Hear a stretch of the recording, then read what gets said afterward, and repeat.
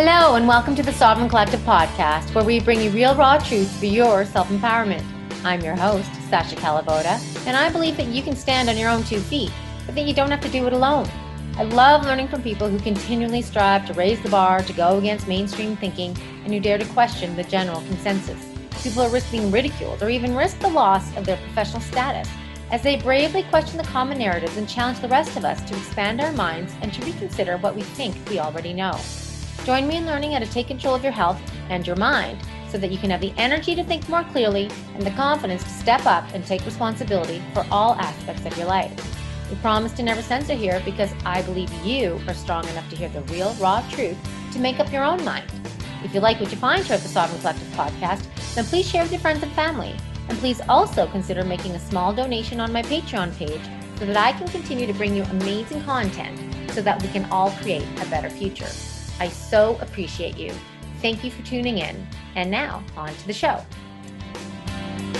Hello, everyone. Welcome back to the Sovereign Collective podcast. This is episode number 5. And today I'm with Maria Castro. We are going to be talking about her story, a really important story that I think needs to be shared. And we need to hear more of these stories because we need to understand the prevalence of this type of story that occurs, and we don't even know it. So what I'm talking about is I met Maria a few months ago, and I heard her story of having a vaccine-injured son. And we came together at a rally with, that's supporting freedom and truth and things like that. And through learning of her story and through my mama bear getting woken up and wanting to really help spread the truth and create this podcast, I feel like as a mother who made a very specific choice around vaccination, we need to share the other stories because there's a lot of questions coming up, and I feel like vaccines are finally on the world stage. Whether we'll get the full truth of what's happening behind the scenes is questionable, but I think for once, this is one of the silver linings that's coming out in this whole COVID era. So it's October, I guess. October 1st, 2020. So I'm sure you know that the world has changed greatly in the last several months and is completely upside down, actually. And so we're having these important conversations to help you start thinking and consider, because what I always feel is that if I have better information, I can make better choices. So I'm not trying to make you decide one way or another, but to just make you think and make better informed choices and share this with other people if you feel so inclined. So Maria, thank you so much for joining me. I really appreciate you taking your time today. And basically, I just want to go into your story where your son is now 14. Yes. Yes. And you've come a long way with him. He did, yes. But it's been a big impact on your life, right? Everything. So, but we're going to start from the beginning and go into what happened when he became damaged. And first of all, before even this injury occurring, when you went to vaccinate your child, were you one of those? Because a lot of parents, a lot of people say, how does somebody become anti-vaccine? There's this big term, anti-vaccine. And I think that's just there to create division, right? It's there to stop people from thinking. Because if I buy a car, I want to make sure that those brakes were tested, that the steering wheel, like everything was tested for safety before I actually use it, right? As would anybody else. But we don't seem to have that common sense around vaccines. We don't question their safety. We trust that the doctors know what they're doing. But if you ask them, I'm sure 99% of them won't give you much more information than your average person on the street, right? So we have this term anti-vax, and now it's moving into vaccine hesitancy, and we're thinking that this is, danger to the people. But when you really start digging, you really start seeing some very questionable information that I think anybody would pause to think at if they actually took the time to look at it. So what I'm saying is a lot of these anti-vaxxers were not like that in the beginning. They trusted their doctor, they got their vaccines that they should according to the schedule, and then boom, they got met with the biggest nightmare that they never thought that they would ever meet. So prior to vaccinating your son, what were your thoughts on vaccines? Well, first, let me just thank you for having me. It's very humbling. I really appreciate the opportunity, and thank you to your audience for being open to listen to my story. And I always start by saying that I'm just a mom. And when people ask me what I do for a living, I tell them that I'm in the business of making great human beings. And a lot of people say to me, are you a geneticist? Are you a plastic surgeon? And I'm like, no, I'm not lifting bombs or anything, other pieces of anybody's bodies. I'm a mom, and I'm trying to make my children the best they can be. So to answer your question, with my son, obviously, you're right. You make a great point that we are not anti-vaxxers. In fact, many of us took our children to receive this medical procedure, and something happened that led us to further research and debate this topic. So I would say that we're not anti anything. We're probably pro-truth, pro-reasoning, and pro-science, and pro-debate. That's what we are. I wouldn't say we're anti anything. And so, like the mom I was told that the right thing for me was to take my child to be vaccinated. Mm-hmm. And a lot of people just listen. But when my son was born, he had during the delivery, there was some issues that caused him to have an injury on his head. Mm-hmm. And I didn't know a lot, but I feel like I have good common sense, and I figure, well, he had an inflammation on his head. Can anything else that we do further this inflammation or be inflammatory in any way in somebody's body? And so I felt I had this gut instinct, and that's something that I can tell people. If you feel anything about any situation, most likely you're right. Right. Listen to your intuition. Right. As you know, and I know you advocate. So I wanted to ask the questions, but vaccine information is not readily available. And I will stress that point, because what we are given at the wellness checks that you get when you have your baby or at the doctor's office is not vaccine information. They give you this sort of like a small, short flyer, like a piece of paper that mostly talks about what the infectious disease that they are addressing is about and how wonderful the vaccine is. It doesn't have any technical information about the vaccine per se. It doesn't tell you the ingredients. It doesn't tell you a lot of the risk factors. It doesn't tell you the warnings. Mm-hmm. It doesn't tell you the data of how many people had experienced injury. It doesn't tell you which process this vaccine went through for testing. Right. It doesn't tell you any of that. Right. So it's like a small flyer that's promoting a product. So it's more like a sales pitch than it is actual scientific information. Right. So I was given the sales pitch thingy, and I was like, well, like most people, I guess I should do it. And then I had the doctors telling me, yeah, you have to do this. And we did. And how old was he when he got his first So shot? When you get your first, that you get some shots when your child is born at the hospital, like the vitamin K. But these sort of... But there's no Hep B. I know they're in some provinces. I don't think... And in the U.S., it's the first day of birth, the hepatitis B, but not here. Yes, not here. I don't know if it is now, but not when I have my son. Okay. At 3 months, you go for the first checkup, and he got his first set of shots. And this is a very emotional part of the story, because my son had an adverse reaction every time he had a vaccine. And by an adverse reaction, I mean that he broke into a very high fever after the shot, and he was experiencing pain, but he was a baby, so he can tell you. He was crying.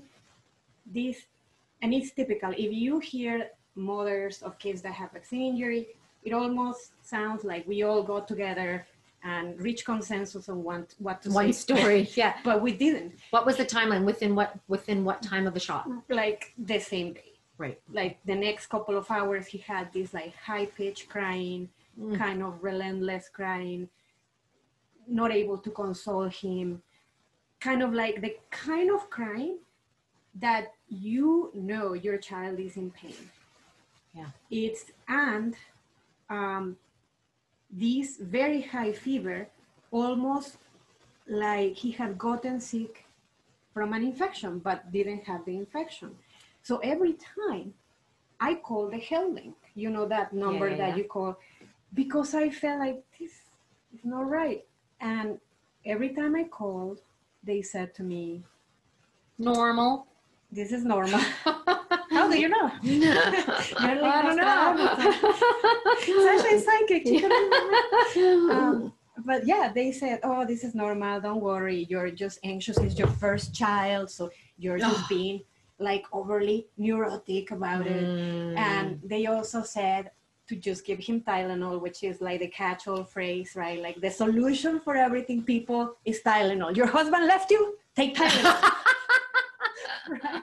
Like everything, you call the doctor, take Tylenol. Right. So this is what they told me. But in hindsight, after I read all these years, actually Tylenol made things worse. Well, it's a liver toxin. It's terrible. So how long did his symptoms last for from the first shot? For the first shot, this lasted about, say, 2-3 days. And then during the time that he was having these symptoms, he was a bit aloof.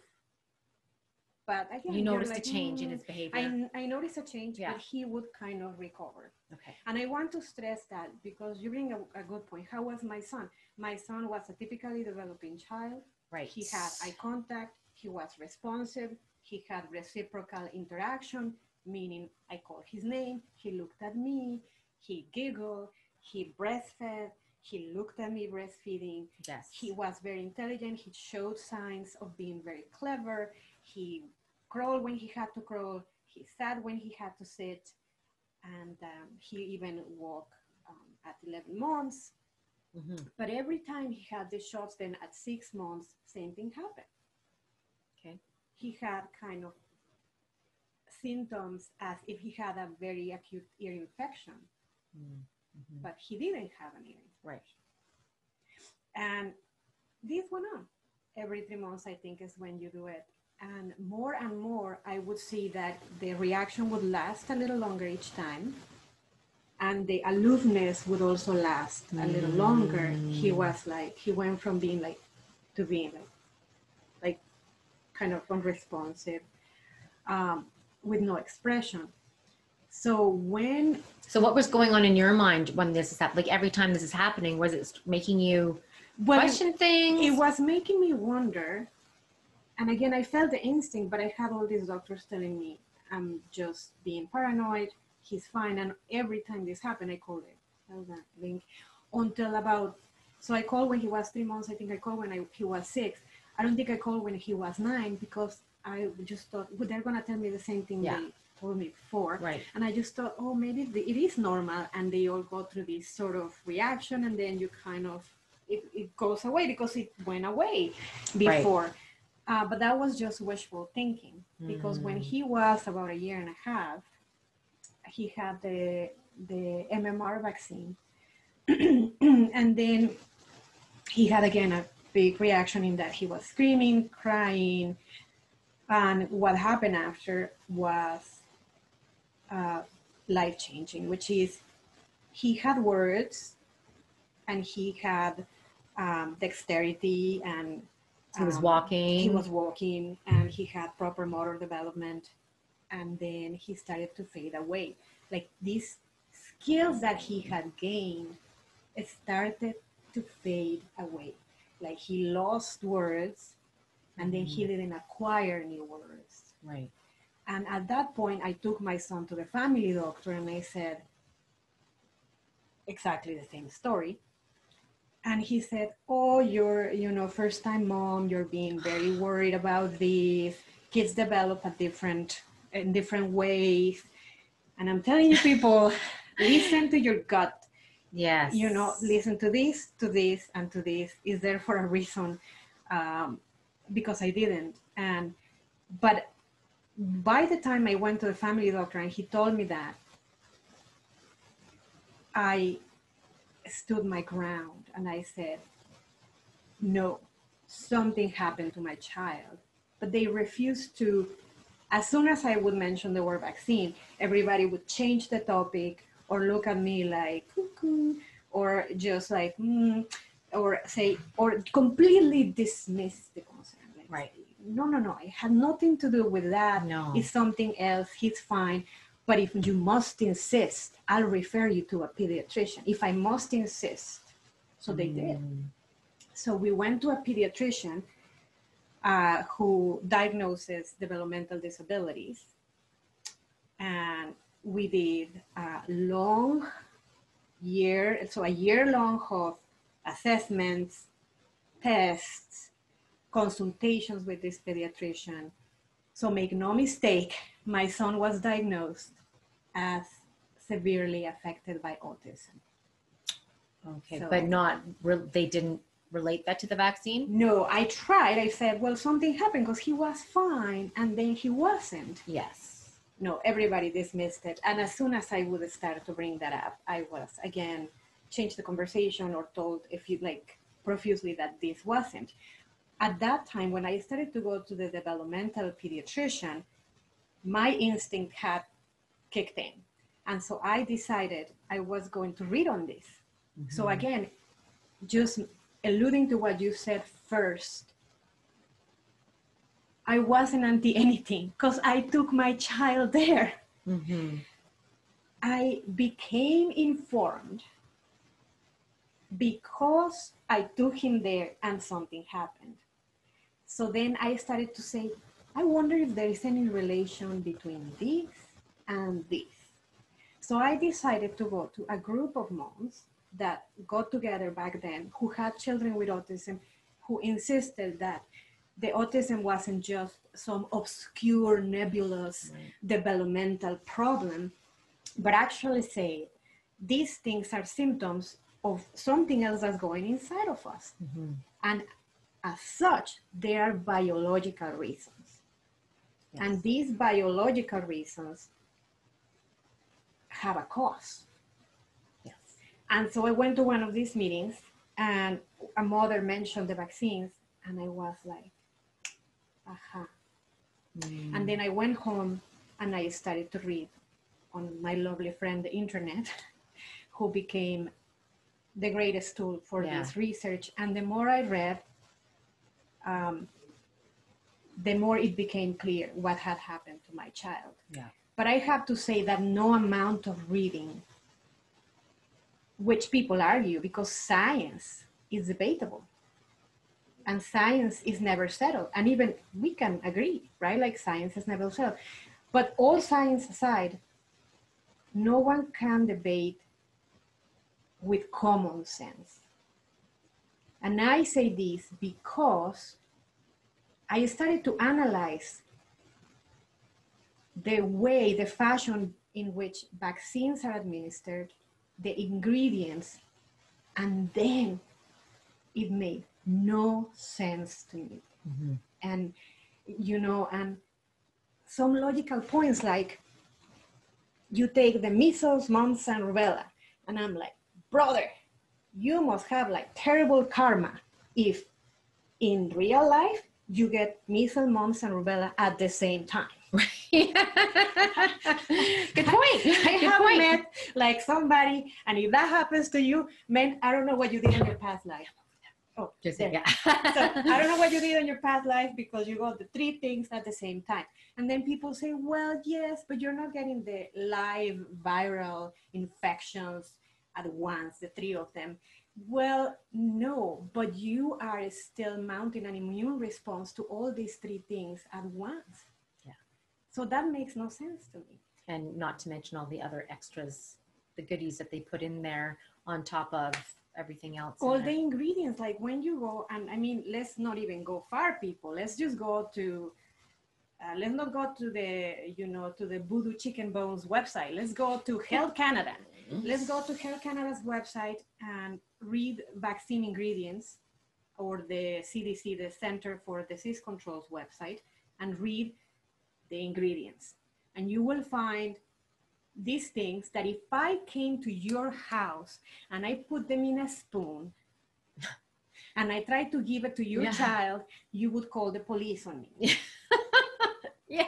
If I put Good point. polysorbate 80, formaldehyde, aluminum, all these cocktails of toxins in a spoon. Tumorigenic cells that they culture them on, things like that. So was that MMR vaccine the last one that he ever got? Yes. Yes. Okay, so let's talk about now the ingredients in here. So for example, polysorbate 80. Tell me, why wouldn't I want that get injected in my blood? What does that do? Because polysorbate 80 actually is used to break barriers in your body to allow some medications to transfer from one side to the other side. That means that polysorbate 80 can cause other vaccines on the ingredient to cross the blood-brain barrier and go into your brain. Exactly. And also they debate that, right? They say, oh, no, vaccines don't cross the blood-brain barrier. That's what polysorbate 80 is put into things to do. Exactly. Right? That's the objective of that substance. Yes. And they put it in paint to emulsify it. So do you want things that go in paint to go into your body? I don't know about you, but we don't, I don't think. So, and formaldehyde is embalming fluid, right? And it has been recognized as a potential carcinogen, you know? And a lot of these ingredients, I'm not a scientist, so I'm here to talk from the point of view of a mom, but I invite people, go and research these individual ingredients, because you will see that they are not classified as, they classify as potential carcinogens, not because they are not carcinogens, but because it would be unethical to make a trial or a test where I give you formaldehyde, but not you. Right? And because those types of tests or research cannot be done because it's unethical, you cannot say this is a 100%, but they are. Many of these substances are. But it seems to be ethical to directly inject it into a vein, not knowing, of a small child, developing child, right? For some reason we think that's okay, but yet if you were to drop it on the ground, like they say, if you were to drop this mixed vaccine on the ground, it would break, you would have to get hazmat to come in and clean it up. You know what? You made two fantastic points, Sasha, which is, first of all, these things have to be disposed in the biohazards, within the biohazards process. If some of these things break, you have to get the firefighters to come and pick it up. The other point you made, you said directly injected. And that's where my mother's common sense kicks in. Like I said, I don't need a scientist or a PhD on something to tell me what my common sense tells me, which is this. When you encounter infections and disease in real life, these diseases don't dive into your bloodstream. Right. You encounter them through these mucosal barriers that evolved through time. And we got, through the wisdom of nature, God, or whatever you want to call it, to protect us, where certain levels of our immune system have to be triggered in a certain order. And we have this, it's just amazing intelligence inside of us that takes care of all of those steps. But guess what? Again, lack of common sense.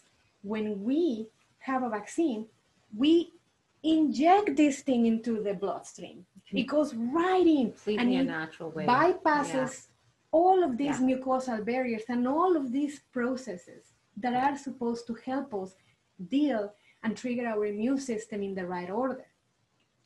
You know, so to me, that's just complete, devoid of all logic. Right. So, you know, more and more, I realize this made no sense. This is not health-giving. Anybody that can tell me with a straight face that a cocktail of adjuvants and aluminum and monkey cells and dog pig's blood is in some, like, you know, is health giving, right? Please give me a call. we'll go for coffee and you can tell me to my face that is health promoting. And, well, and the vaccine industry, they'll tell you right off the bat that they can't be liable because it's impossible to make a safe vaccine. Oh, it's like, wow. And they admit it straight up, right? Well, they admit it straight up. And this is another excellent point, that this is so clear that vaccines have risks, that in the US, they have I think it is called VAERS, the vaccine adverse reaction system. Reporting system. Yes, that's right. And then they have a vaccine court which compensates people for vaccine injury. Because if you happen to be able to get, it's hard to win, right? It's hard to win, but they have given in the order of billions of dollars. Over $4 billion. To people because they recognize that these injuries do happen, which means they are acknowledging there are risks. What's worse is, I remember, and you will love this story, that I wanted my son to be checked, just to have a general check, like a physical, just to be diligent. So I took my children to the family doctor, and we were there just to have these checks and to meet and greet the family doctor. And somehow she decided to ask me if my kids were up to date on their vaccinations. How old were they at the time? So this was like 2 years ago. Okay. So my son must have been 12 and the other one was 10. Okay. And I was like, well, that's not what I'm here to do, but okay. And I said, well, I haven't vaccinated them. And that's another point, another tangent that I will just kind of insert here, is that my second child never got any vaccinations, and he is a picture of health. People like doesn't get sick. He gets sick, body fights it, maybe like a fever once in a while, twice a year at most. Natural, but it's how you grow a robust, healthy body, right? Yes, his immunity is just so great. And when we were at this family doctor, she asked me that, and I said, well, I didn't. I'm like, and I'm sweating. And it was like, well, my second is not, he has never been vaccinated. My other son, he got up to a year and a half, and she was like, why not? And I said, well, because my oldest experienced adverse reactions. And she was like, but you have to do this. Wow. It's almost like she started to insinuate that it could be neglectful of me too. And I just thought to myself, you know what is neglectful? Neglect is that we do not research medical procedures that are done on our children. I'm guilty of it too. Right. But I'm telling you this so you don't do that. Right? Yeah. That was neglectful of me. And now I have to forgive myself and carry that with me for the rest of my life. Right. But when I told her that, she said to me, these things are perfectly safe. And I said, no, they're not. Did you know that? I can't remember which vaccine company it was, but you might remember there was one of them. They have been taken to court. They are convicted felons because these companies have done all kinds of fraud on their testing. Yeah. To begin with, not a single vaccine on the current childhood schedule has been tested against a true placebo. That's a problem. But furthermore, they have been known, these vaccine companies, to falsify results of the efficacy of the vaccine. They have been known to falsify the process, the reporting on the process of testing. And like I said, some of them have been taken to court. So I told this to the family doctor, and instead of moving on with the conversation, she felt the need to say, wait a minute, I'm gonna look that up right here and prove you wrong, kind of putting me on the spot. Really? Yeah. Well, good luck proving you wrong. So how did that go? I was like, oh my Lord. I'm like, I hope I don't look like an idiot. You know, because when somebody treats you with that, sometimes you know you're right, and I know I am. And I have that confidence. I read, I looked at these things, But when you have somebody in a position of authority, like a doctor, showering upon you this influence, it makes you doubt yourself. Even then, even that so far into like, it, really. Even though I know I read it, but I felt that I have to confess. This is like cathartic because I'm like confessing all this. I'm gonna leave it. I'm like, ooh, I feel like much. I got it all out of my chest. I feel so much better. Confession right here on video. So I was like, oh my goodness, I'm gonna look like an idiot. But I'm like, no, I read these things, but oh my goodness. And then she was on the computer, and then she was typing, and Glaxo's or whatever, and then she stopped and read that they were accused of fraud and they were taken to court, and then she just looks at me and goes like, top 4 vaccine manufacturers are all convicted criminals. Yes. Yeah. And she just was quiet and was like, okay, so what are your concerns? Like she just isn't that isn't that interesting? It's like that hubris, that the lack of curiosity to say, okay, well, tell me about your story. Exactly. You know, like what made you do that? Because obviously you were doing it according to the schedule, but you stopped for a reason. Yes. And we just deny that. We like, it's even if there's a 0.5% chance it's true, if this is a possibility, it is incumbent on us to know that and to research it and to like, we can't perpetuate this consensus, and everybody has all the science. That is like one of the most bastardized words out there right now. Science. I believe in science. Like, really? Because that's kind of the most unscientific science there is out there. I mean, we know Big Pharma buys the science to publish it. Right. Yeah. And again, you make another great point, which is sometimes these parents' concerns or questions or statements or even information that we bring to the doctors are dismissed. You know, and it reminds me of a vaccine story that also ties to my son, which is that in one, I think it was during the 9-month or a year maybe visit, I might be wrong, because this happened so many years ago, 14 years ago, when he had one of the vaccines, we were told, my husband was there, and we were told to, hey, you're here. You know, it's like BOGO, buy one, get one free. Like, like you're here. Why don't you might as well do the flu shot. But because I had seen these reactions and I had called the head link and my mother instinct was starting to kick in, I was like, you know, and again. Had you done the flu shots in the past? No, never. No, okay. And, you know, I again, that this authority, you know, telling me to do this, but I started to be hesitant, and I was like, I don't think so. I think we're good. I think it's too much for one day. I think maybe not. And then my husband was just kind of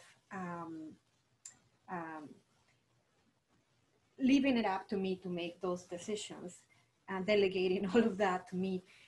And so he was just saying, I'm good with what she says. And then they said, okay. And then the nurse walks away, comes back after a few minutes. And I'm like, now my son was crying at that moment because he had had the shot and he was again inconsolable. And I was like, oh, baby, and come on, calm down. And then she comes back and she had been talking to, I don't know, a doctor or somebody there. And they told us if we could talk to them in the other room, in the adjacent room. And I said, okay. I didn't know for what. So they kept my son. I'll hold on to him. And I'm like, okay. And then I went. I'm like, I thought this is going to be a quick something she's going to tell me. And my son, but I was very concerned because he was crying and I needed to be with him. How did they separate you from your son? I know. It's again, and you know, if I had been then what I am now, which again, people learn from me and learn from my mistakes. And so I went to this room with my husband, and then they were saying that why didn't we want to protect and the language, you know, it's like, why don't you want to protect your son? Yeah. And I'm like, that kind of kicked in the lion inside of me. I was like, what do you mean, sister? That I don't, why are you insinuating that I'm not wanting to protect my son? Yeah. Like, what's this? Yeah. And then she started to use this language like, you are here already. Why wouldn't you do it for him? Oh, for him. Like, I'm not doing something for him, you know? And then I said, you know what? I'm not doing it. I'm gonna go and read on this.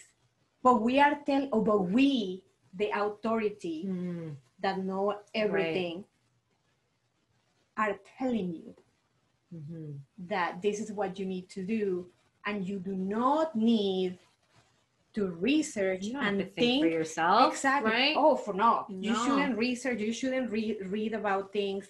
Just keep yourself ignorant and let me make the decisions for you. Right. And at that point, I decided that's it. My child is my business. No one will be more invested and love my child more than I do. My child is my job. So from now on, he is my job. And I started to research, but I caved into the last shot when he regressed. So in Canada, there's no recourse for a vaccinated child, right? Like no. There's no. So in the US, I just wanted to bring back quickly some stats around that, because they say the injuries that are actually reported through that system, which is a voluntary system, is about 1% or less of actual injuries. Yep. And then of those that actually win vaccine court, that's a fraction of that 1%. Yes. And they've paid out over $4 billion to a maximum, I think, of 150,000 per case, I think. Yeah. Was that what it is? Something like that. Yeah. So that's just a fraction of what's actually going on out there, and they recognize it. It's not the vaccine manufacturers that are paying for that, though. No, right? It's the taxpayers. The taxpayers. The manufacturers were given liability years back, and so it's coming from everybody's pockets. Over there, not in Canada. We don't have that. Right. There's nothing here. But it's a double-sided sword. There should be something like that here, but that would be almost agreeing that we ought to give these companies liability, that we ought to release to remove all liability from them. But they don't have liability here. No, they don't. So you don't have recourse. So no. But again, doing this system that they do in the US would mean that the taxpayers would pay for all these injuries instead of taking these companies to task. Yeah. I wonder how many vaccines would disappear tomorrow if they were required to be liable for the products they produce. Many, because a lot of these diseases, are like what we call the, childhood diseases that are, not an issue at all. And some of them are benign. Some of them are even science papers discuss whether some of these diseases actually help train your immune system and help your immune system prevent even certain forms of cancer like measles. Exactly. Measles, yeah. And so, some of these vaccines were given for the commodity of the parents, that, you don't have to have a week off work because your kid is at home with the chicken pox. And, not a big instead deal. you have to give up your whole career because you have vaccine-injured child. I left my job not for 10 days, but for my whole life. Right. So, okay. So let's talk about that. So now you start researching, you realize, oh my goodness, I'm not going to do this anymore. There's definitely so let's quickly, like in a nutshell, well, not a nutshell, but let's give it some time, but the last 12 and a half years of your life. Yes. And if I could say that life turned into a complete nightmare because my son developed all these symptoms that are classified as severe autism. So he did it all. For example, he had what they call self-stimulatory behaviors, which is just movements, atypical movements of his body. He didn't develop language until later on, so his communication was almost non-existent. He had problems going to the toilet. He had a ton of pain. He developed so many gastrointestinal issues, which is very typical of kids with autism. because these inflammatory processes that were triggered by this external inputs, such as a vaccine, can trigger this chronic state of inflammation, many times manifested on the gastrointestinal system. So my son had extreme issues with his digestion and with his bowel movements, etc. He was in pain, no communication, he cried, and I kept diaries of these things, so he would escape sometimes 50 times in 1 hour, even out of my house. Goodness. So I couldn't shower, I couldn't even go to the washroom without holding on to him. Wow. He would escape when we were out in public. It was so exhausting to the point that my husband said, I can't go out with him. He would, when he finally spoke, he would say sometimes horrible things to me, punch me, hit things, throw things. Did he have a lot of temper tantrums? All day temper tantrums. He would cry 8 out of 12 hours. Wow. He didn't sleep. He would sleep. He would go to bed. Oh my goodness, really? Yeah, he would go to bed, like say at 2 a.m. He would sleep like 2 hours. He would wake up in the middle of the night with night terrors, screaming. He has self-injurious behaviors. When certain things trigger him, like when his dad left the house, he would hit his head in the tile floor or on the post of the stairs. He had extreme obsessive compulsive disorder. He would line up objects. He would stare at the fan spinning all day long, and if we turned it off, he would have these extreme tantrums. He didn't use his central vision. He just looked with his peripheral vision. And the list goes on and on and on and on. He what did that do to you? Like, how do you? And then you had another child. Yes, I did. Yes, I did. Wow. And you must have been a mess. It was exhausting. At times I felt very despondent. But it also caused me to appreciate my children.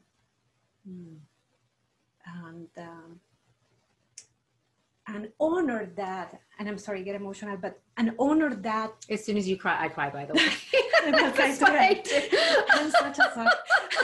That's okay. This is an emotional topic. It's like, especially when you're a mother, like, yeah. For real, it does. Thank you, because you said that and it kind of like cut me off from almost crying. It's okay. It'll start again later. We'll both cry. But, sometimes we say things like, I'll do anything for my son and I love my son unconditionally. But do we live up to that? That's the question. And for me, it pushed me to live up to that. Wow. And it's marvelous because when you can do that, you free yourself from so many things.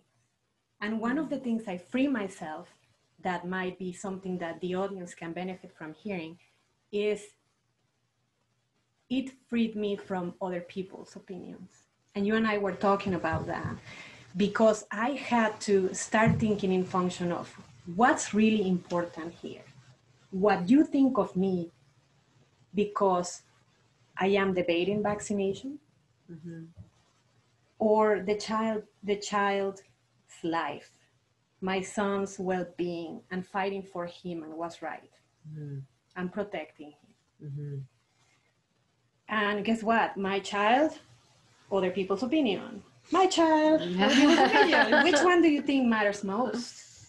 My child. Absolutely. So it was liberating. It's liberating because now, as much as I care about other people, and I do, I had to at some point say, you know what? I don't give a poop about your opinion. I'm going to do what's right for my child, and I'm going to help my child. Well, people are enslaved by other people's opinions. Yes. So I can see that being very free. And sometimes that took to do, like, my son and I spent 3 years doing 5 hours of neurodevelopmental. I had to do a therapy that would repair his brain, help him heal from those injuries that he had that were due to the inflammatory process that he had in his brain. And we did 5 hours, 6 hours of therapy for 3 years and a half every day, plus all these other things that we were doing. And some people say, how you do that? And I'm like, well, with a lot of determination and discipline and a lot of love. And you have to do these things because you want to help your child. And when you do that, sometimes you don't shower. Sometimes, don't worry, I shower for I comb my hair. But sometimes when you are so consumed, you're dealing with the child crying all day, you're dealing with therapies for 5 hours or more a day, you're trying to cook a special diet because your child is now on a diet, you're taking them to this treatment, to this doctor, and then you look like you're crazy. You don't shower, you don't comb your hair. But it's liberating because I had to think, I'm doing this because I love my son. So that lady's opinion of me, thinking that, I don't care about how I look, or I'm not clean and orderly, all those worries disappear. I stopped caring. So it's very liberating. Absolutely. And I found a lot of peace and contentment in the midst of this chaos. In the midst of the chaos, yeah. Because I have no regrets. Yeah, I bet. Because my son has recovered greatly. And if you saw him today, you would never know. You would know that he was so disabled. He had no muscle tone. He couldn't throw a ball, catch a ball. But now he plays 5 musical instruments and he self-taught himself, many of them. Wow. So it's incredible. Wow. He's brilliant. He's brilliant. Both of my children, they have these minds so expansive. They are so wise, so intelligent. And we would have never known. Right. And when he was tiny with all these symptoms, he was always treated like he was so cognitively low, when in fact he was just so smart. Right. And he has healed. And he knows I'm here today telling his story, their story of both of my children. And it's hard for him, but at the same time, he knows it's a good thing, because this story, the intention is that it helps other people. Absolutely. Okay, so that being said, I'm sure some people are going to watch this that have vaccine-injured child, or they know people. So what got you on that road to recovery? Many things got me in the road of recovery. The most important being, and something that I know you are a big advocate for, clean eating.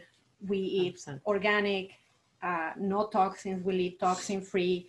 I don't use makeups. I don't use perfumes. I remove all toxins from as much as possible from my life and my house. We did some specific treatments that are used for kids with autism, because all the gastrointestinal issues, they develop a lot of nutritional deficiencies. So we had to do high dose vitamin therapies.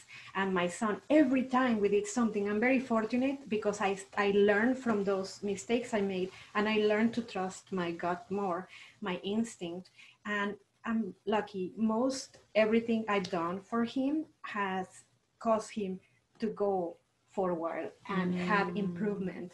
So we have done homeopathy, we have done craniosacral therapy, we have done osteopathy, you name it, I've done it. My bank account is very much. So there's been a big cost to all of this, because all these things that actually help are not covered by mainstream healthcare. And so the standard of care, many things are not, even diets. I mean, diets is nourishment, people, but it's not somehow like seeing somebody like you, somehow is not covered. Going to get a prescription drug, covered. Going to see somebody like you, not covered. Makes no sense, but it's not. So unfortunately, all of that came out of pocket and took us down a path where our finances are very strained. But again, no regrets. So you quit your job. I quit my job. You got into debt. And you dedicated your life to I started to homeschool my kids. Homeschooled your children. Yes, for 8 years, because homeschooling allowed me to do all these hours of therapy I was talking about. It allowed me to do B12 shots. It allowed me injections. It allowed me to do the special diets. It allowed me to. And with the diet, was your primary dietary philosophy the GAPS diet? Yes, you're right. Yeah. Yes. Okay. So what we are on right now after all these years is something that looks very much like a very, very clean a plant-based paleo diet. I mean, we eat meat, some meat, but not like in astronomical proportions. We eat mostly vegetables, fruits, nuts, and seeds. I make everything from scratch. It's a lot of work. I ferment foods. I do all the things that I you just eat. bought 100 pounds of cabbage yesterday. Sauerkraut starting this weekend. I do 100 pounds every year. I'm like, I have a love-hate relation, like, oh, this cabbage is cutting. Oh, I love it. Yes, but I mean, I do all of those things. It has transformed. It's not the magic bullet. You don't see these things making a difference in a day or in a week. You have to give it a couple of months, but they sure 100% make a difference. And a 5-year-old would understand that analogy, right? We're talking about vaccines which have ingredients that are not health giving in any way. But then, you know, I'm approaching these issues with diets, which, you know, follow the analogy of the house. If you make a house with like garbage and don't put any thought on it, well, your house is going to be crappy and it's going to crumble down. So you want to make your house with the bricks that are right for the job. And what are the bricks that are right for our body? The vitamins, the minerals, not the food colorants, not the preservatives. You know, not glyphosate. Not glyphosate on our food and those pesticides and herbicides. Mm-hmm. So yes, that has been the main thing for us, has been diet. I've done many other things, but diet is right. And that was big. I did talk to someone. So I do these parties called Nutrition at Your Neighbors, where I educate for 3 hours in people's homes and teach them how to ferment and make broth and things like that. Yeah. So I had a woman come one time, and she, at 2 years old, her son got majorly vaccine damage. He was totally fine. And he regressed to the point where he would just rock there in front of the TV. He would scratch his throat until he was bleeding. Like, he would get his hands in there and just scratch inside. Her biggest goal was to delay the first temper tantrum, because once the first one let go, it was just a day of that. It was just like that. Yeah. He was completely constipated to the point where they blamed the child. Like, oh, they like to hold. He was so full, it was actually coming into his stomach. No. Like, he was just full, like to the brim with his own crap that he could not get rid of. Like, it was unbelievable. So they did GAPS as well. And she said for the first one, because this is quite a detoxification process when you start doing all this stuff. She said they went through GAPS hell. Well, within the first, like, he would have like temper tantrums all day long. She said within that first year, she got huge, like, she got her son back quite quickly, because she started, I think, when he was still quite young. And instead of having like 6, 7 or a day long of temper tantrums, she had like 6 temper tantrums in 6 months or something. Yeah, like, it was massive for her. Like, I was counting. It was massive. Like, it was like a fraction of it. And that was the biggest thing. And they all committed to doing that and eating that way. And I was just listening to her, just, her story, just crying. I just couldn't imagine, because you think that's going to be the rest of your life. Yes. And right? I mean, and, you know, what is a lot of cooking compared to the future of your child, to the life of your child and the life of your family. Exactly, which a lot of people were like, well, that sounds like a lot of work. Well, what's the alternative? Yeah, what's the alternative? Right. To do nothing. So what were you offered from the medical establishment? Oh, what I was offered, you would find it quite amusing. I was offered a kick in the bum, to put it lightly, because after the vaccine injury and all of that, I started to research quite quickly. So I moved very fast through all these diets and interventions. So I was doing B12 therapy, which basically is a form of vitamin B12 on an injection. And I kid you not, the day I started, my son went from escaping 50 times in an hour, and I kept journals of this, so I would be objective. I wanted to have objective measurements and not just go by my memory or my opinion. To escaping 3 times in the day, the first day with dinner. Wow, the first day. So I went and I told the pediatrician that had diagnosed us, that, and she was marveled. The first time we started to do diets, we went to her office, and he had started talking, where she had told me when we got diagnosed that to be prepared, because he would be institutionalized, and I would be lucky if he maybe was able to one day remotely communicate with me. Could you imagine? Like, look at your son Yeah, now, and yeah. like, just wow. Yeah. That just. And so Wow. when she saw him talking, she was like, wow, he's talking in And how old? sentences. So, and when was it? So how soon after did you start therapies and things like that? When I started to do the diets, he started to talk. Probably when he was about 5. Oh, okay. Yeah. So it did took you a have while. quite a few years of? He had improvement in certain things like the tantrums, some of the obsessive compulsive disorder, the sleeping improved. So all these things came at different times. And some things took a long time. You know, something that I find very emotional, and I'm gonna look up and like, don't cry, is that my son wouldn't allow me to touch him. After the vaccine injury, he became very hypersensitive to touch and sound. And so I couldn't hug him for years, from maybe age 3 to about 6 or 7. I couldn't hug him. And he never kissed me. He gave me the first kiss when he was 11. So 11. Yeah. So thank you, vaccines. I'm obviously being cynical about this, sarcastic, because I had to wait 11 years for my child to give me a kiss. It's heartbreaking, everyone. That makes me want. My son is 11 right now. I could not imagine not having, because this is a time where they're like developing, and it's like it's not so cool to get a hug by mom. Now, like, you can imagine not. That makes me want to bawl. But when he did it, it felt huge. You know, I remember that day, and I will for the rest of my life. Oof, see? So, you know, it was a very difficult road, and we are still on it. It's a marathon, it's not a race. But it's an unnecessary marathon, because we went through this because of this injury. And people ask me, like, would you change your life? Would you, if you could go back? And a lot of people say, oh, if I could go back, I wouldn't change it, right? I'm just gonna be very honest with you. I would. Right. I would. If I could save my son from all of this hardship and heartaches, do I think there's positives? Yes. It taught me to be a better person. I am a better person because of this. It got me to meet fabulous people like you. You know, people that stand for the truth. You know, you're beautiful, you're intelligent. I meet people like you because of this. And so I have a lot of gratitude for that.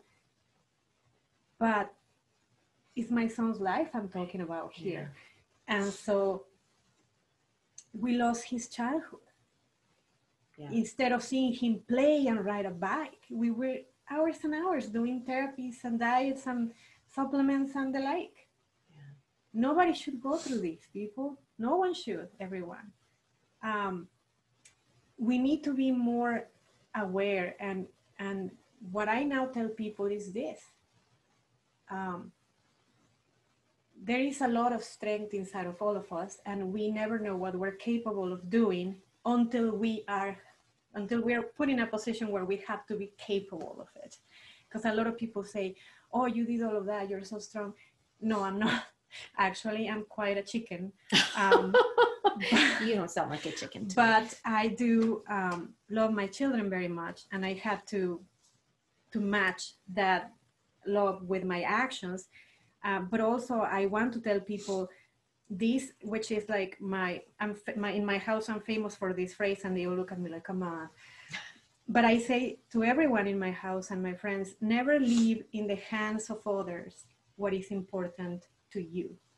And so your health is important to you. The health of your children is important to you. So don't leave it. The doctors are there to guide you, to support you, but they won't live with the consequences of whatever happens.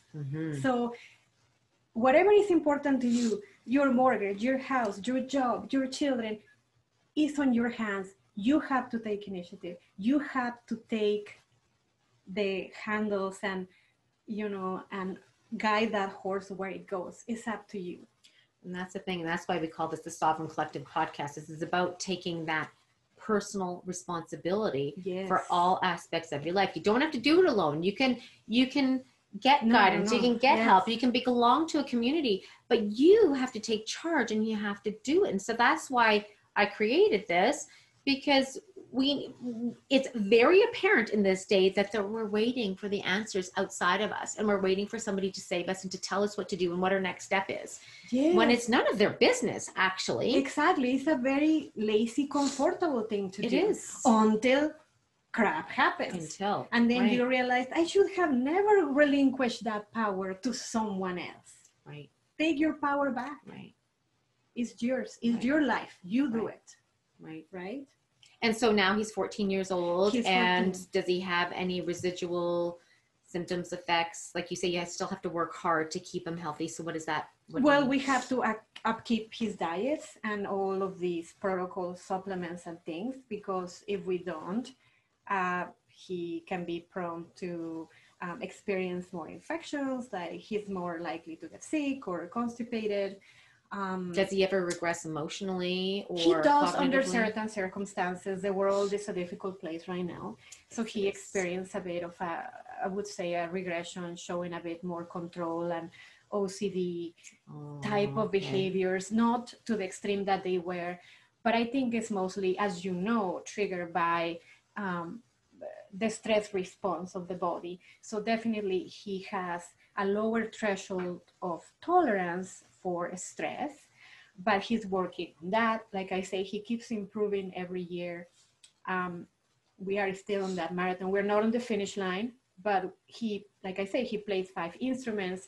He goes to scouts. He works at his grade level and beyond. He's brilliant. He reads big books in 5 hours.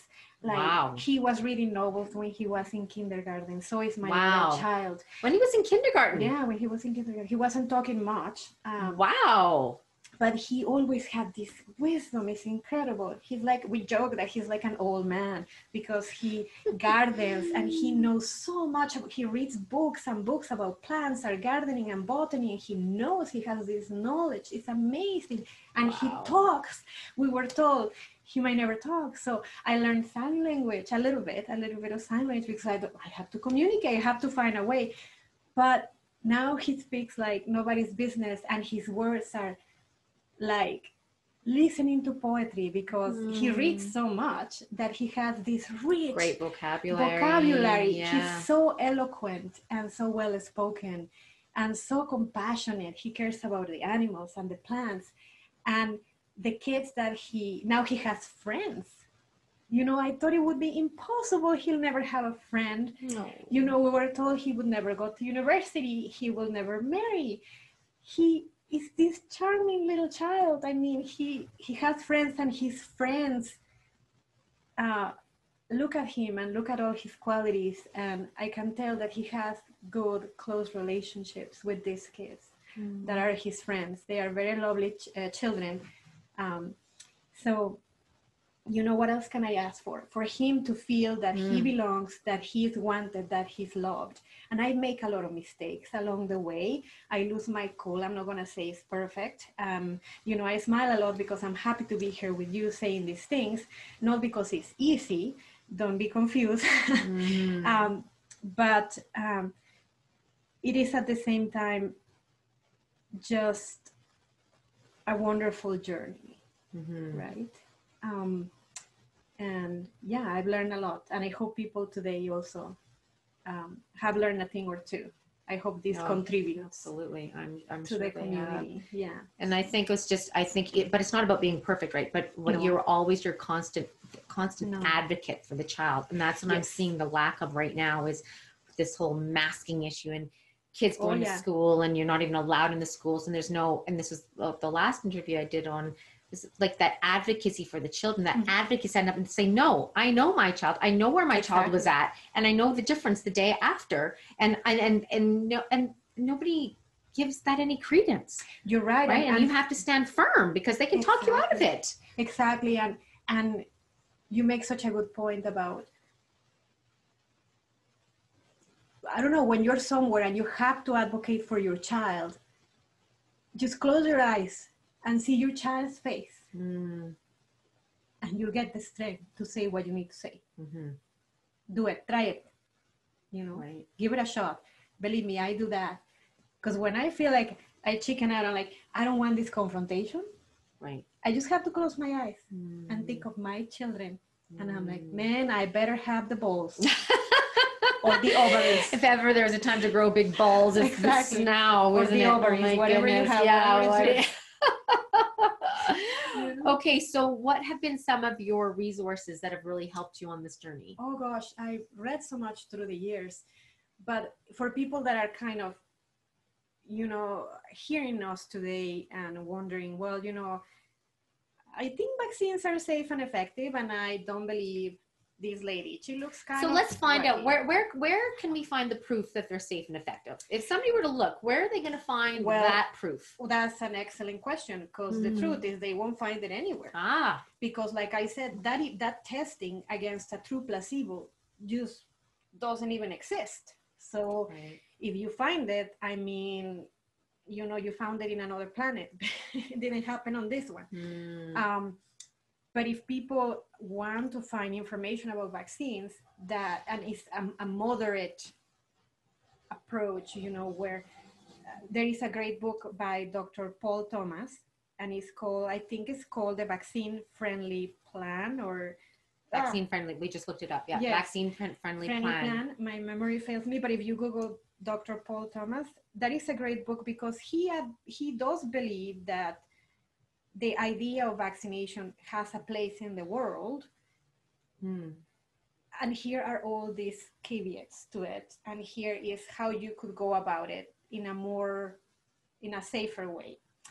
It's not anti-vaccine, right? No, he's not. He's not at all. In fact, back in the day when, this Dr. Andrew Wakefield became famous because of the controversy, he was actually never anti-vaccine. He actually was pro-vaccine. Split it up, spread them out. Right? And a lot of people, it's amazing how we often just repeat talking points that we hear on media or other people, and one repeated talking point is that people think that people that are anti-vaxxers or, say that vaccines cause autism, and we actually don't say that. Vaccines don't cause autism. Vaccines cause or lead to an injury that can thus manifest on different things. And for some people, it could be an autoimmune disorder. It could be a food allergy, because some of these vaccines are cultured on egg, on oils of things that resemble peanuts, and there are studies everywhere that discuss the possibility that this epidemic of allergies is related to this. So, you can read papers, you can search on PubMed, which is a medical database, but if you don't have the time or the energy, and it can be quite boring, as you know, because we read these things sometimes, you can watch documentaries on this information. There are great documentaries. You're cooking, you're folding your laundry. It doesn't even have to be a time investment. Multitask and watch documentaries like Vaccines Revealed. It's a good documentary. And these documentaries don't feature random people. They feature researchers, medical doctors, epidemiologists, and even people that worked for the CDC or work for these official government institutions that promote vaccination. Vaccines Reveal the truth. Vaccines Reveal truth. So those are more like extended, multi-part. Yes, these are documentaries that people can search on the internet, and I think sometimes they screen them for free, and sometimes I think you can also buy them. And there's great books. There is a book by a doctor whose name I can't pronounce, but I love her. She has great demeanor. She's this very soft-spoken woman, and she is very on point, scientifically strong. Her name is Dr. Tatiana Oh. Oh, I can't say her last name. I didn't even spell it very clearly. Oh, Beckanich or something. I didn't even spell it right. But yes. Dr. Tetiana, and her book is Vaccine Illusion.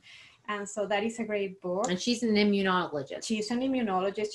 She's a doctor on immunology. Yes. So, the people that are speaking about these things have the education, have the credibility, and the science to back them up. Right. And what I was saying about the autism dilemma is, Dr. Andrew Wakefield actually didn't say that vaccines cause autism. He said what we have observed again and again on children with autism, that vaccines can lead to inflammation, especially on the gastrointestinal system, which will also go to, affect your brain.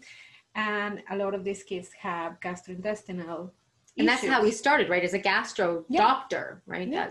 That's, So his story's in Vaxxed as well, His right? story is on the movie Vaxxed, and people can look it up and actually read the paper that he wrote. This paper, who supposedly was debunked, was not about autism. It was about gastrointestinal issues related to vaccination. It was about inflammatory conditions triggered by vaccines. And somehow he became the sacrificial lamb, and his career destroyed because he was a person who had the integrity to stand for the truth and, and the morals. He couldn't allow himself to ignore this. And so many of these doctors and these resources that we're talking about are people who have a conscience and speak about this. Right. And they're willing to risk it all. And that's the thing. When people are like, oh, they're just making it up and this is bullshit. No. Like, who is gaining from this story, and what are they gaining from telling you the truth? They risk losing their medical license. They risk defamation and ridicule. They risk everything to tell you the truth. We have to look at this and question this. They're not gaining. Now I don't think he regrets anything. He's now into documentary making. Yes, he does. And he's I'm sure he can sleep very well at night. Yeah, absolutely. Absolutely. But yet big pharma, and I'm like, what are they gaining? Billions of dollars. Billions of dollars exactly. To keep injecting you. Yes, and again, you make a really good point, which is the vaccine branch of pharma is the one that leads to their higher profits, right?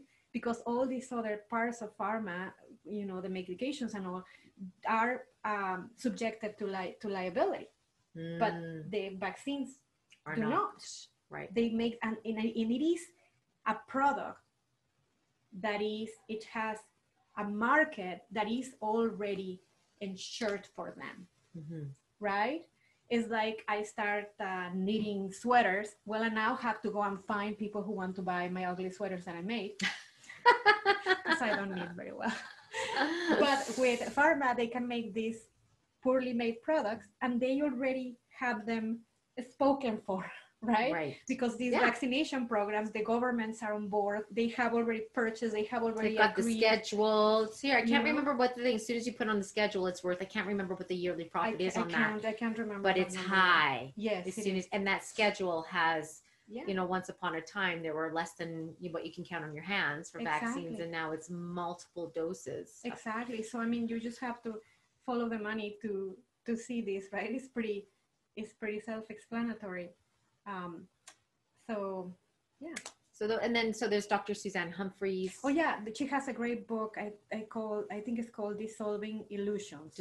So there's Vaccine Illusion by Dr. Tetiana O, and then there's Dr. Suzanne Humphries, Dissolving Illusions. And Dr. Suzanne Humphries is a medical doctor. I think she's a nephrologist. Yes. I think. Yeah. And she had lots and lots of years of clinical practice, and the way that she got into this subject was also because she started to notice a lot of people with renal issues, with kidney issues, and she started to see the connection between that and vaccines. So again, a lot of people get into this because their integrity doesn't allow them to ignore this, which is so blatantly on our face. you know, and again, we have to use our common sense, us, the lay people like myself, and take a look at our children at large. Let's think about how people were 100 years ago, shall we? You know, now allergies left and right, autoimmune disorders, arthritis, autoimmune diabetes, which used to be called type 1 diabetes, and they called it adult onset diabetes. Well, now it's not adult onset anymore. Children are getting type 1 diabetes. I mean, why is our chronic issues? No longer. We've gone from acute stress, acute disease, you know, acute conditions. Now it's chronic. We're chronically stressed. We're chronically toxic. We're chronically sick. Yes, and there is this parallel where there's more vaccines and more meds, and somehow we are not healthier because of it. We are worse. And it's controversial to actually discuss it and ask questions about it and to point out the correlation. And you said that, right? You said that very well. It's controversial. And you even said it just a couple of minutes before where, you know, all these doctors who in their right mind will go and be the black sheep. Who in their right mind would go and be the controversial dude who's going to risk, you know, doctors make a lot of money. For a doctor to say, let me take a risk to be controversial and potentially lose all this just make money. It up just because. You know, I'm just going to do it. No, they don't. You know, I'm just a mom. I'm talking. And you would say, well, you have nothing to lose. You're right. Because the worst thing I could lose, I already lost, which was the health of my child. But I still lose things. I lost my job. I lost my income. You know, I lost financial security. Are my kids worth of it? They are worth every penny and every tear and every minute and every effort. But you wouldn't go back and do it. Shouldn't have to be. Right. But I'm still ostracized. I'm criticized by my family. There's family members. Okay. There's family members who think I'm, a fruitcake, or there's cousins that, criticize me because I have this, I debate of the medical system and the vaccination program, and they won't talk to me about those things. Have they not seen the complete transformation of your son? Did they not know your story? How can they question that? I don't get it. You're right, because it seems that, and it's scary. You bring a good point. Can people not see this? For example, that doctor I was talking, and I kind of digressed. I do this. I don't sleep a lot, so I digress. Forgive me. But I was saying the pediatrician, when she saw my son was talking, I thought, man, she's gonna be like, if I was a doctor and I get a patient who improves a lot, I'd be like, man, what are you doing? Tell me what you're doing. No way. What I did is I was kicked out of her practice. Wow. She interrogated me. She told me, who gave you those? Like, what did you do? But not with a happy, what did you do? Tell me. No, it was like, what did you do? And I was like, well, I gave him these B12 shots. And then he said, who gave you that? And I was like, I'm not telling you, because what are you going to do? Are you going to get that other doctor in trouble? Right. Like, what are you going to do with this child information? was talking when he wasn't talking before, and then she's I'm like, I thought you were going to be happy about this. I thought you would be like, I can help other children. Yes. But she wasn't. And then I didn't go like for a few months, and then they just told me I was dismissed because I was always challenging the status quo and the dogma, because it's dogma. Oh, it is dogma. Right? So I was let go from that practice. So, and I was also kicked out of another family doctor's practice because I questioned some of these things they wanted me to do. I didn't, and I'm not confrontational. I'm a friendly person. You have seen me. I'm not like that. I don't scream at people, or I'm friendly. I'm Mexican. We love everybody. We're friendly. You go to like Tijuana and everybody's friends. So, but yes, you are ostracized. You are, kicked out of a medical practice because of your beliefs. And you wonder, can you not see the transformation? This dogma, these beliefs, is almost like a cult. It's like a cult because it's so ingrained, and it's so that it will blind you to what's right in front of your face. So you can see this child who wasn't talking, but now is. You can see this child who had no muscle tone, but now is doing martial arts. You can see this child and playing the piano and holding a saxophone, and he taught himself how to do it. I mean, you can see this with your own beady eyes. Yeah. But no. They don't want to. It's just like, and it's everywhere. And we're seeing that today. We're seeing in this era of COVID, and we're seeing, you just have to know some really, really basic math to know that there is not actually a pandemic going on. And then you see the excessive measures going on, and there is no matchup, but people don't want to see it. They do not want to see it. You know why? That must be why these doctors name their books Illusions. That must be the reason. No kidding. Because it is an illusion. It is an illusion. Right? What you're saying is true. It's so clear. But here we are in denial. We are. Right? Like it's crazy.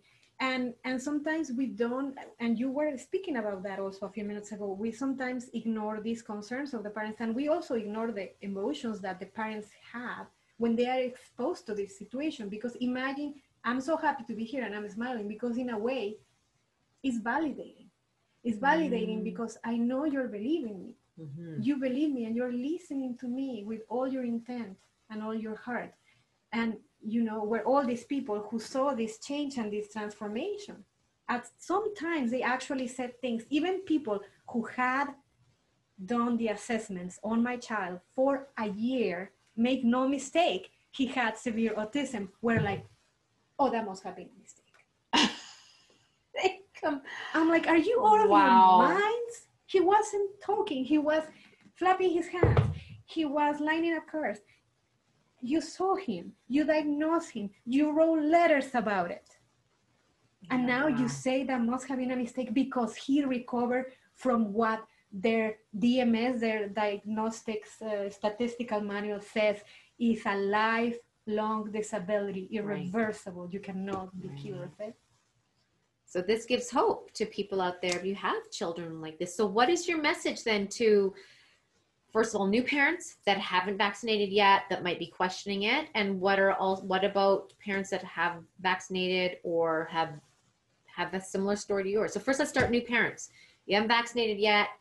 You're wondering what you should do. You're questioning. You feel pressure because I know I have been studying this for a long time. I've always been very firm in my beliefs, and I've done. But my best friend, thank goodness she's come to her understanding now because I told her, if you were like you were 10 years ago, right now I wouldn't be able to talk to you because she kind of knew, but she was scared and she didn't do a research. So they're not firm in their belief. So they can't stand up because so they're easily walked over. Yes. So that's where a lot of people are. They're starting to question, but they don't have the strength to really be firm in that belief and to stand up, and they haven't put the time in. So what do you have to say to those parents? And that's an excellent question. So I would give an answer that is almost a two-part. From a practical standpoint, we live in a society where we are so overwhelmed. We almost suffer analysis paralysis because there's so much information. And so if you believe, and most of us, we're in that situation where, you know, we're hardly finding the time to clip our nails. You don't have to do it all. There's people like you, right? They can outsource that knowledge and consult somebody like you. They can hire somebody who has been studying these things, such as yourself or other people, there's many, and help them with that. So if you feel that you don't have the time or the energy to do it, from an emotional standpoint, you just have to find what draws your strength. And for most people, I said, is your own child. Mm-hmm. You know, close your eyes. Like I said, I wasn't being rhetorical. I was actually being truthful. Close your eyes and see your child and find in them the courage you need to do what you need to do for them. Mm-hmm. And like I said, you know, for some of us is to acquire a whole new ideology about how we live our lives. And we start thinking about, again, what's important to me, what's really important to me.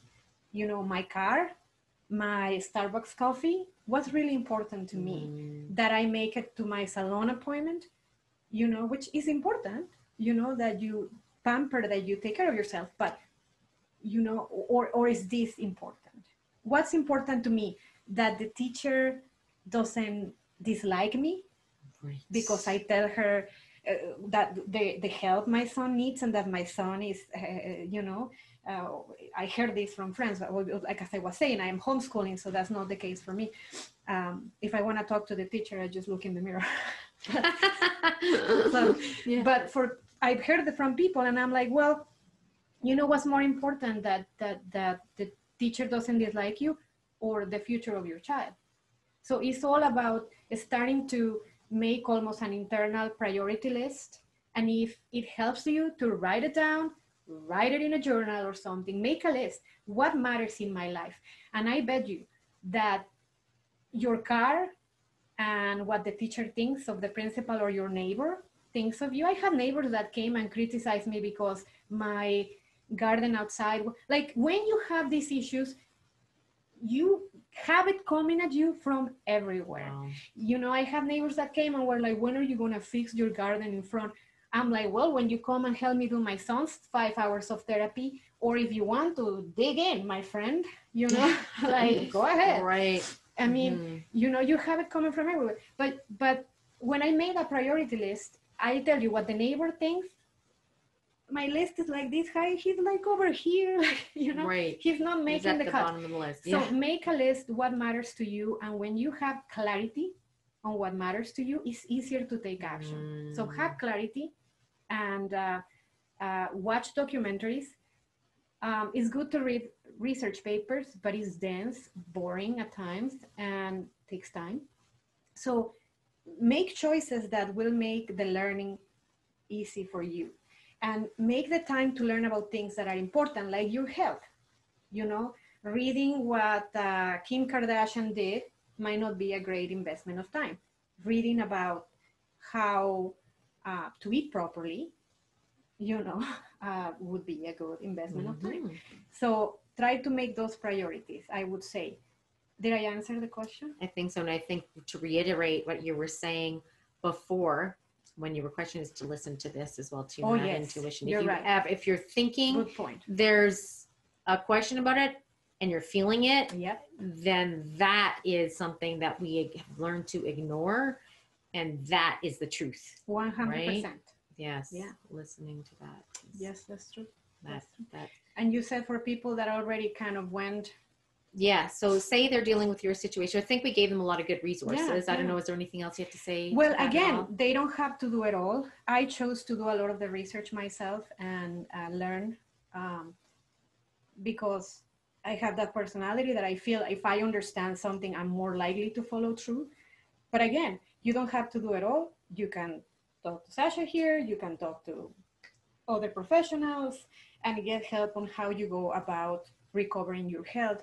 And maybe for those people who already have a kid that has vaccine injured, not so much focus on a label or a problem that is already diagnosed, but just focus on like health.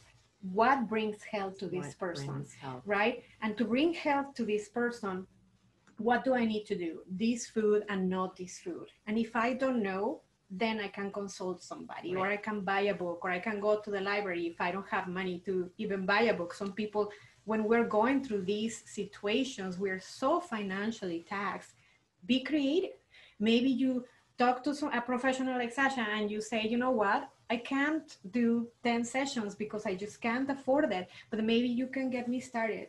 Mm-hmm. And maybe you can come here one time, and then she can give you a book to read, and then off you go on your own way. Like there's ways, you know, to work with people, with professionals where they'll work with you, and you know, focus on what will give you health, taking the toxins away. And that's the thing. It's a different philosophy from, and this is what I tell people in my classes that I teach. It's like, when you're dealing with tonic herbs and you're dealing with good food and everything, you're not about trying to suppress symptoms. It's the philosophy about building health.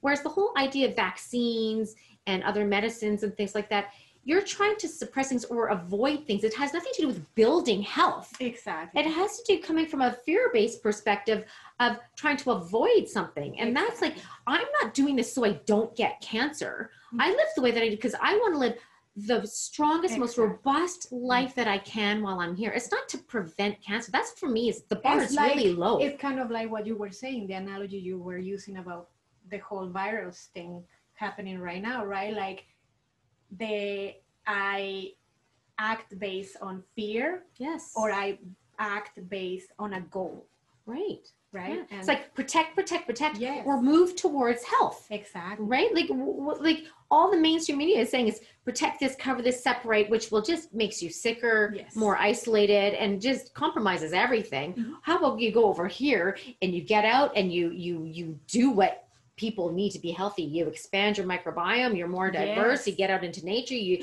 interact with real people, you share stories, you eat real food, you move your body. Like it's and I just don't understand how people, it's a controversial thing. And then we're the ones that are putting people at risk. I have dedicated the last 30 years of my life to understanding and learning and building health and educating on it, educating myself, applying it with my family, teaching it to other people. Like, and now I'm a threat to society? I don't think so. I'm sorry. I don't buy that story. I don't. You don't look like, right? Like a criminal to me. I don't feel like one either, but some people are trying to criminalize that. Yeah, right? I've seen it, speaking of people, like you, like you are presenting ideas that are dangerous. Yes. And where it's in fact the opposite. What's dangerous is not to question the status quo.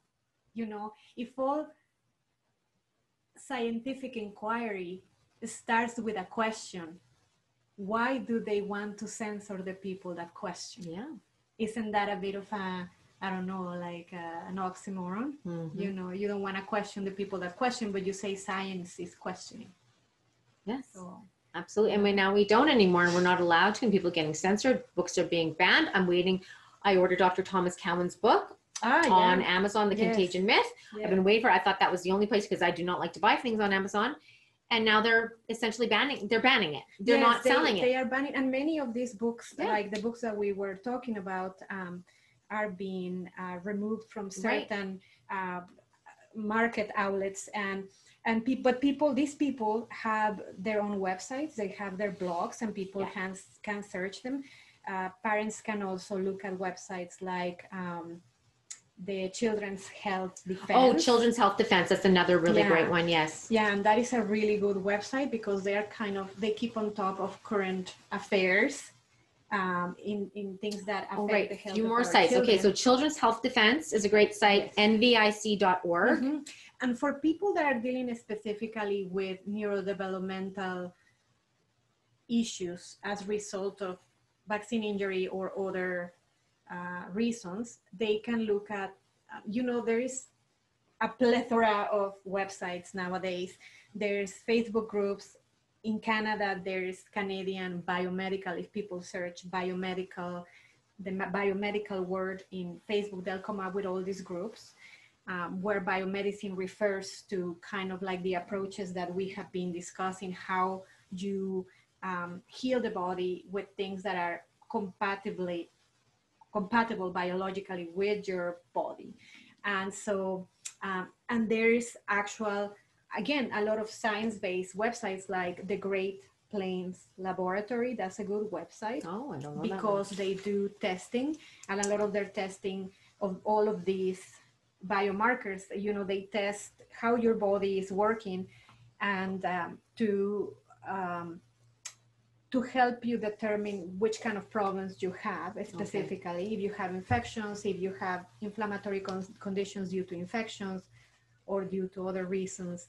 And they have a ton of webinars and things on that website that can be very educational, that specifically can relate to developmental disabilities or autism or other autoimmune disorders. Vaccine Choice Canada. Vaccine Choice Canada is a great website to learn more about vaccines. Is very factual. And again, look at the name. They are not anti anything. They are about vaccine choice. And that is the thing. It's like within the days of mandating this and that, it's the choice that matters. Just ensure that it's an informed choice, but to take away that choice, that's a huge red flag. Yes, and I should say something. I mean, I don't work for any of these people or promote any of their products or any. I'm just a mom. But what I can tell you is this. Sometimes the way that we change the world is through our own individual actions. It all starts with the individual. And so what can we do? We can support organizations like this. If you're going to decide that you have some spare money to donate to something, donate to these organizations, because this is how they keep alive, protecting our rights and our freedoms, and giving us information about things that, like I say, are important to us. So, good places to donate to are the Children's Health Defense and Vaccine Choice Canada, and you will find others. And the High Wire. Oh yeah, the High Wire. That show is, a lot of people attack this show because they think,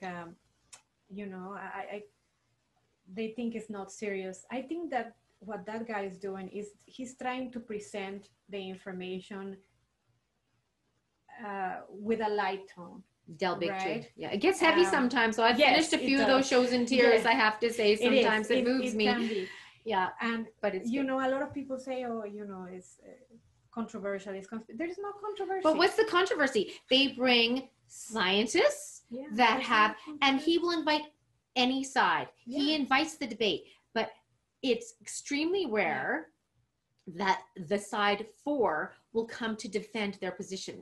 Yes, and it's a very digestible format. It's the videos, and you can listen to them while you're folding laundry and cooking, and get that education, because the way this is going to change is supporting these organizations that are doing work to spread this information. It's going to change with our own choices.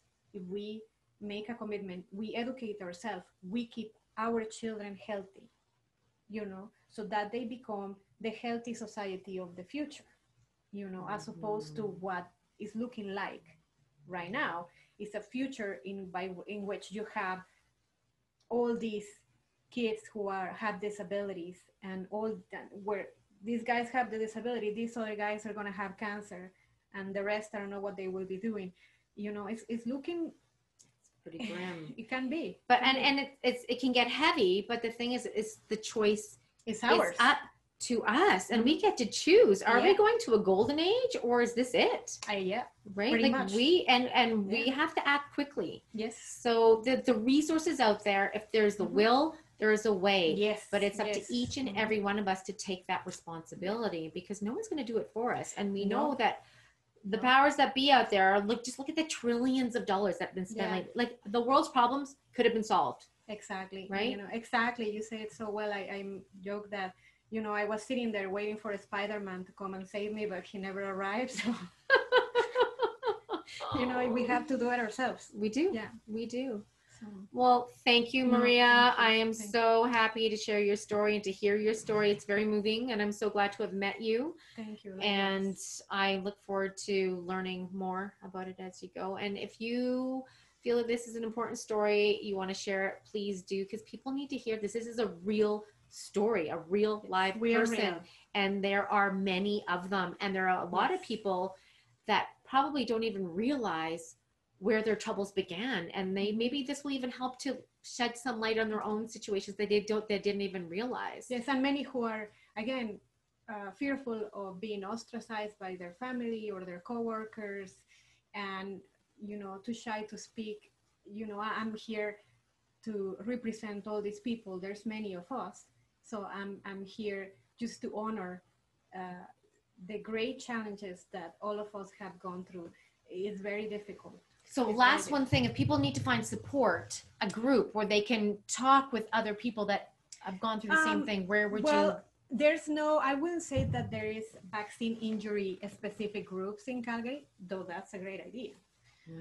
But there are groups that discuss biomedical interventions for autism, and I used to help run one of these groups at Autism Calgary, and I did it for many years, so I had to move on to take care of, give more attention to my family, and they are still doing it. Okay. So if people need in-person support, they can do that. And again, the internet is this double-sided sword. So much propaganda and brainwashing happening. Don't look for this information on Google. Exactly. Do not. It is being scrubbed of the true information. Yes. And it's all about, you'll find very different searches when you go from a Brave browser, for example, or you use Swiss Cows as your search engine. Yes. Or your Ecosia or DuckDuckGo are good ones. They even say DuckDuckGo isn't even good anymore. It's been bought. I don't know. I still use it a little bit. But if you look on Google and you try to look, so for example, there is a WikiHow website that teaches your children how to lie to you if you don't want them to get vaccinated. It'll teach you how to lie. If you look for that on Google, you can't find it. But if you look for it on DuckDuckGo, it's the first hit. So Google is scrubbing the truth and they're putting in their own propaganda. So don't look there. You have to use a different browser. Yes, and you're right. It's tricky. We have to use a lot of judgment going on the internet, but there are a lot of, at least it's a good thing that there are a lot of support groups in different media platforms where you can find people going through the same thing. I personally believe that it's great to find a person to face. You can meet a human being that can help you with this. I think is great because then you feel the trust and comfort that you actually know this happens to other people and they are real as you are. But the internet is there. It's a tool. You can find support groups in Telegram. You can find support groups in Mewe. I don't know what it's called. MEWE. Even on Facebook, as censored as it is, at least you can connect with some people and then move somewhere else. So use these tools to your advantage to connect to people. And if you want a local group, there is one in Autism Calgary. Okay. Yeah, or you can connect with people like Sasha, who are professionals who can guide you professionally, but also might be able to connect you with other people who, might be going through the same thing. And even start, if there's nothing in your local area, you can start it. Yeah. Create it. Yeah. Be that grassroots beginnings, because that's what it's going to take. Everybody has to do it. Yeah, and so thank you so much to everybody for listening to my story and my son.